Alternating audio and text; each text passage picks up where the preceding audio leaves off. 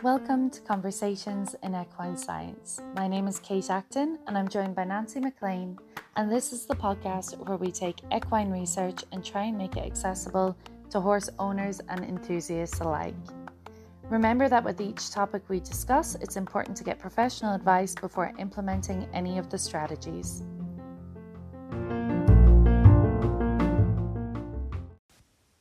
This week, I'm flying solo while Kate is in Scotland visiting friends, and she's also preparing to attend a medical conference in France. So we'll have a few guest hosts in the next couple of weeks, but for today, it'll be just me. The paper that I'm discussing is called Exploring Horse Owners' Understanding of Obese Body Condition and Weight Management in United Kingdom leisure horses. Now, this paper is by Tamsin Furtado et al. 2020, and there's actually 6 authors total. There's Tamsin, and then there's Elizabeth Perkins, Gina Pinchbeck, Catherine McGowan, Francine Watkins, and Robert Chrisley. Now, Catherine McGowan is one of the authors that I'm the most familiar with. She has done extensive nutrition and metabolic health research, and I'm really kind of a fan of her research. So that's one of the reasons I picked this paper. And then also it's a 2020 publication, so it's pretty recent. And Kate had mentioned a couple weeks ago when we did the physiotherapy episode that it's hard for owners and trainers and judges. They always seem to pick the horses that are slightly overweight or have a little higher body condition score. So I thought, well, we can go in and see what are some of the research analysis that comes out of a study like this. Now, equine obesity is one of the most serious welfare concerns of horses worldwide. This paper is dealing with the UK. However, I also looked into some of the USA and their statistics. Little is known about how owners conceptualize their horse's weight as part of its health or how they plan and carry out weight management. And I'm kind of experienced with that because when I'm dealing with racetrack horses, we very seldom have weight issues other than maybe they need more nutrition because of their expenditure. Then I get the Welsh pony, and it's the flip side. They tend to carry their weight very efficiently, and they get overweight somewhat quickly. So the objectives of this study was that it aimed to further our understanding of leisure horse owners' perceptions of equine health and awareness of excess fat in order to clarify our understanding of successful strategies for managing equine weight. Now, equine obesity in the UK is thought to be between 31 and 54%. The factors of obesity have been well studied. We all know it's nutrition, it's exercise. Sometimes all of that works together, we've seen, determines metabolic health. But the basics are calories in versus calories out.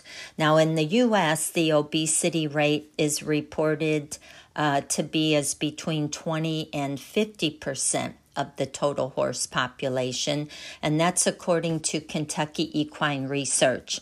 The American Association for Equine Practitioner even goes a step further because they'll suggest that of the 50% of fat horses, which means they have a body condition score of greater than 6, 19% are a BCS of 8 or 9, and that's on a scale of 1 to 9, and that would be considered as obese. Now, this study design used a qualitative research method. And I guess to explain qualitative research, that would involve collecting and analyzing non-numerical data. So it helps you to understand concepts, opinions, experiences, and it can be used to gather in-depth insights into a problem, or it can even help generate new ideas for research. So the methodology for this study was they took data from 16 threads on equine forums. They did 28 individual interviews with horse owners. They did 19 interviews with equine professionals such as veterinarians and nutritionists. And then they had 2 focus groups with an additional 21 horse owners. Now, data was anonymized, so everything was kept as anonymous as it possibly could. And then it was analyzed using a grounded theory approach.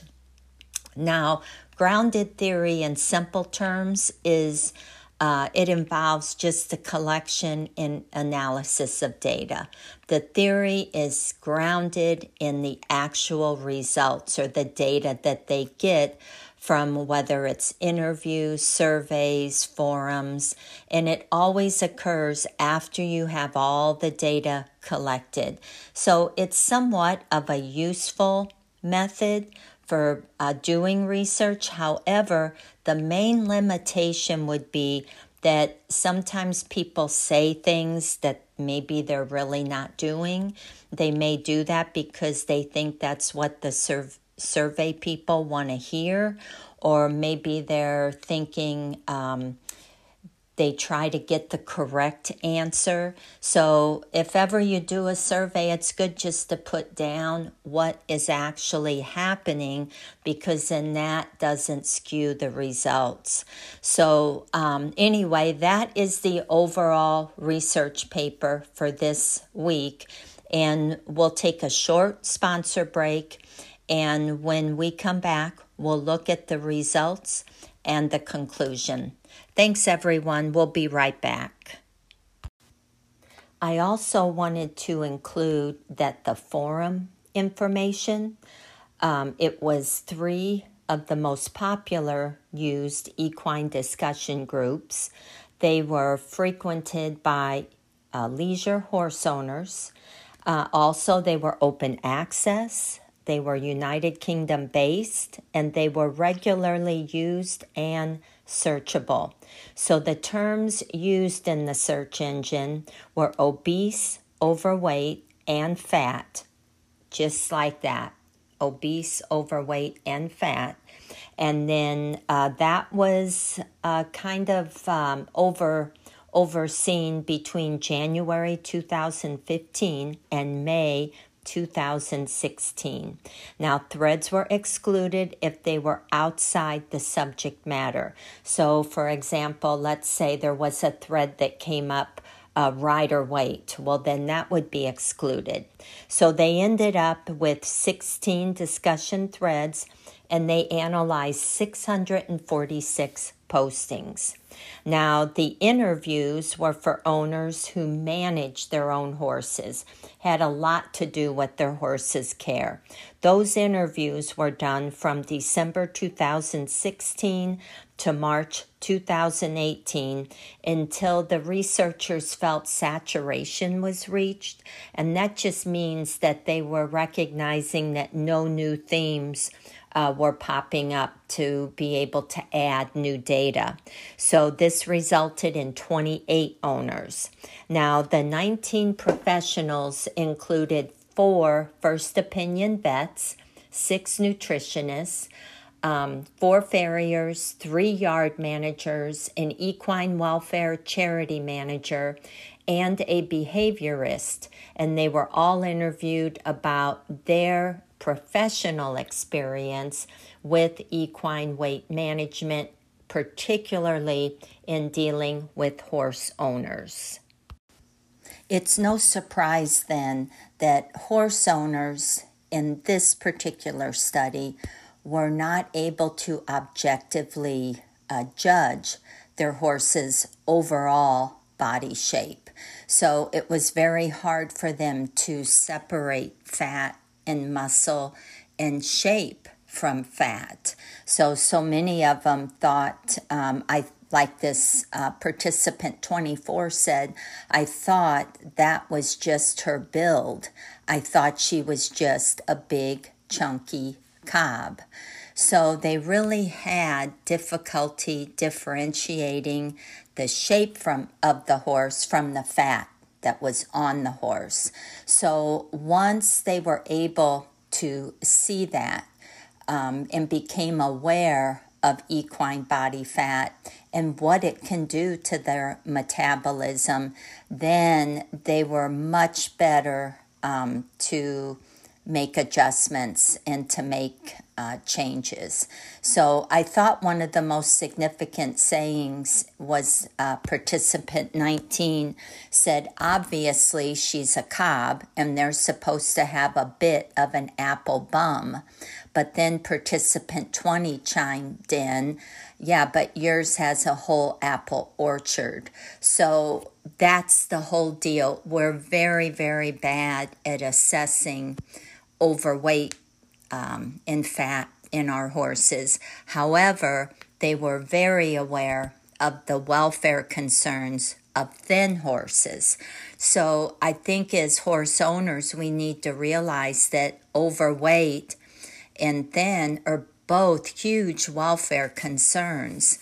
And the vet, participant 31, said that he believes that quite a lot of people are aware deep down that their horse is overweight. It's just they choose not to adapt their management or their feeding or their up the exercise to accommodate that weight loss.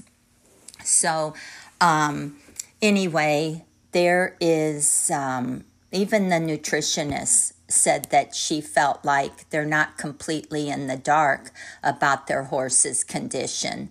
So then once they were taught, and we're talking about the interviews, the focus groups, etc., they were taught the potential danger of equine body fat. And once they were taught that and they were told how severely overweight their horse was, participant 14 said, I was so worried about him getting laminitis when I first realized how fat he was. So I think the bottom line in this is that we need to step back and take our rose-colored glasses off and really see the crest, the fat pads, the places that we might think look attractive, because so many of us equate good health as being a well-bodied horse. But in reality, it's just too dangerous to keep that thought process going. And so they help the owners to reframe the equine body shape, and they turned fat into an adversary. So it's pretty good. Like one participant said, obviously, I have to watch his weight being native, and she is referring to a native pony. It's a constant battle with keeping him not too fat. I hear her, because these ponies, they keep weight on, and it is a battle. So once it seemed they get that fight, battle language into these threads and these discussions, then they started to make progress. They did come up with 40 ideas that we can do for weight management strategies, and I thought some of them were pretty good. So I'm going to take the time to go through each and every one of these. I know they're self-explanatory in a lot of cases. There are some in this list that I was not aware of as an idea I could even implement in helping my pony not gain weight. I think, though, sometimes ponies gain weight just looking at grass. So anyway, you can, number one, the type of change would be reduce grazing. Now, the action to do this would be strip graze, starvation, bare paddock, yard turnout, so not really out in a pasture, woodland turnout, which would be low grass or grass-free, a track system, which is normally, they move towards piles of forage or hay, not necessarily grass. You can rotate graze based on body condition score, and this would you would have to turn thinner horses out to eat the grass down first before the fatter ones would be allowed in. And then you could co-graze with sheep or cattle, co-graze with more horses, put a grazing muzzle on, graze the horse with a bit in its mouth. Now that one caught my attention. I never ever thought to do that. And I would suggest if you do that, to make sure your throat latch is secure, because you could lose a bridle or have a horse step on it, and that would not be good. And then you can stable horses for some of the time, which is one of the methods I use.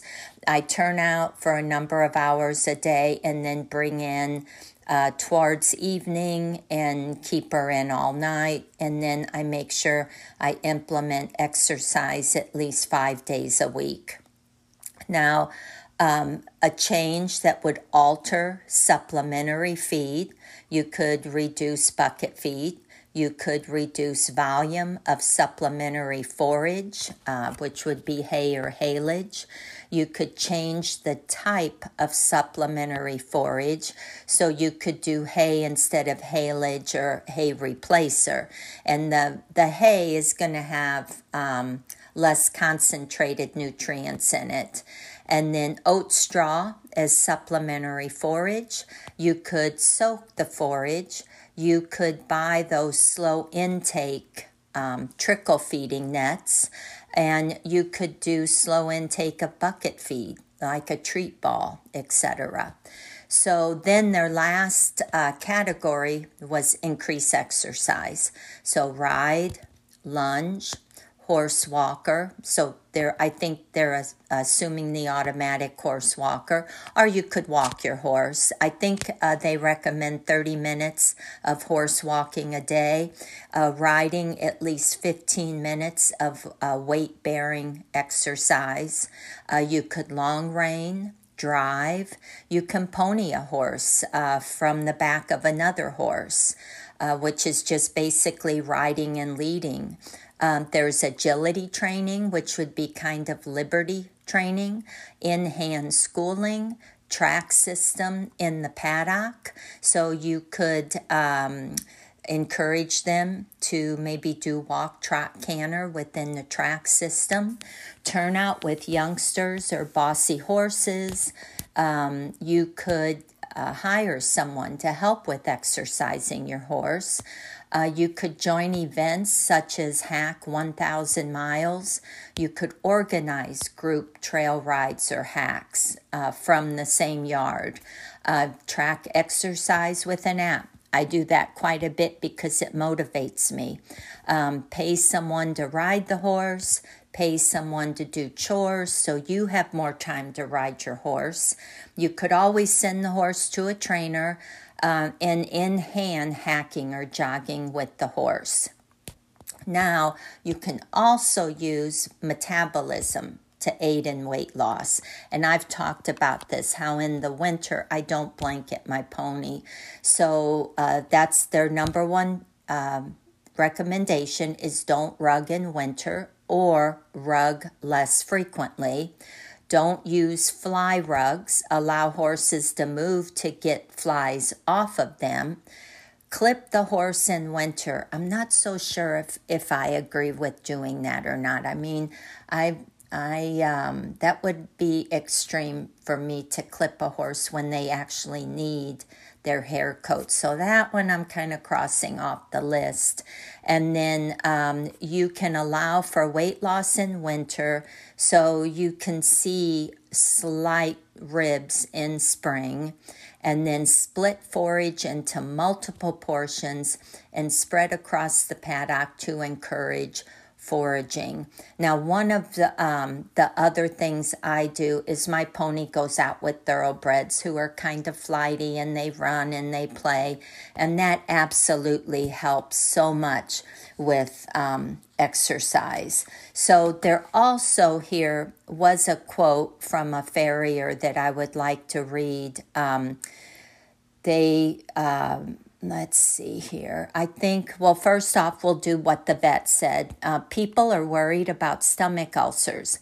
I think people are more worried about stomach ulcers and the fact that from a welfare that they should be eating something most of the time than they are about laminitis and things like that related to being overweight. So, let's see here if I can find that. Oh, here's the farrier saying. He said the owners say, my horse had an attack of laminitis, like a ninja came in. It's not an attack. It's something that's built up. Really, you could have seen it coming 3 months ago because your horse has been getting fatter and fatter and fatter. The amount of people that are like it just had an attack, it came out of nowhere. 1 minute it was all right, the next minute it couldn't walk. So that's pretty true. Laminitis creeps up on us just as much as the weight creeps up on us over time. So I would highly recommend using a weight tape. Use a tape measure. Put it around at the center part of the neck and measure that crest and keep track of it. And then I also kind of use my girth. If I have to, go up a hole, that's a good thing. But if the girth becomes too short, that's a bad thing. So I think it's just realizing weight can be just as destructive as too thin, and especially when it comes to the metabolic disorders that can occur. So I think they gave some good ideas in this paper. I think that we have to make sure the horses get enough forage. And I think we also have to keep them engaged and keep them from being bored or isolated. So once again, I'm going to end this podcast or this episode by saying it's really taking care of the physical and the mental and emotional side of the horse. So we have to make sure we don't starve them. We have to make sure that we give them plenty of enrichment. And then we have to make sure that they're allowed to be with friends and not be isolated. And then within that framework, we can come up with a weight loss program. And I will put the link to this paper on the homepage. And I hope it will help some of you who are needing to keep your horses from gaining weight, or maybe they have gained weight through the summer and now you're looking at taking it back a little bit. Hopefully this episode will give you some ideas. Now next week we're going to have Brittany Davis on the show as a co-host, and we're going to be talking about arthritis in horses. So looking forward to that. I hope you enjoyed the solo podcast. I know it's not as full of conversation is what Kate and I normally do, but Kate will be back, and I'll see everyone next week with Brittany Davis. Thanks for listening. Bye-bye.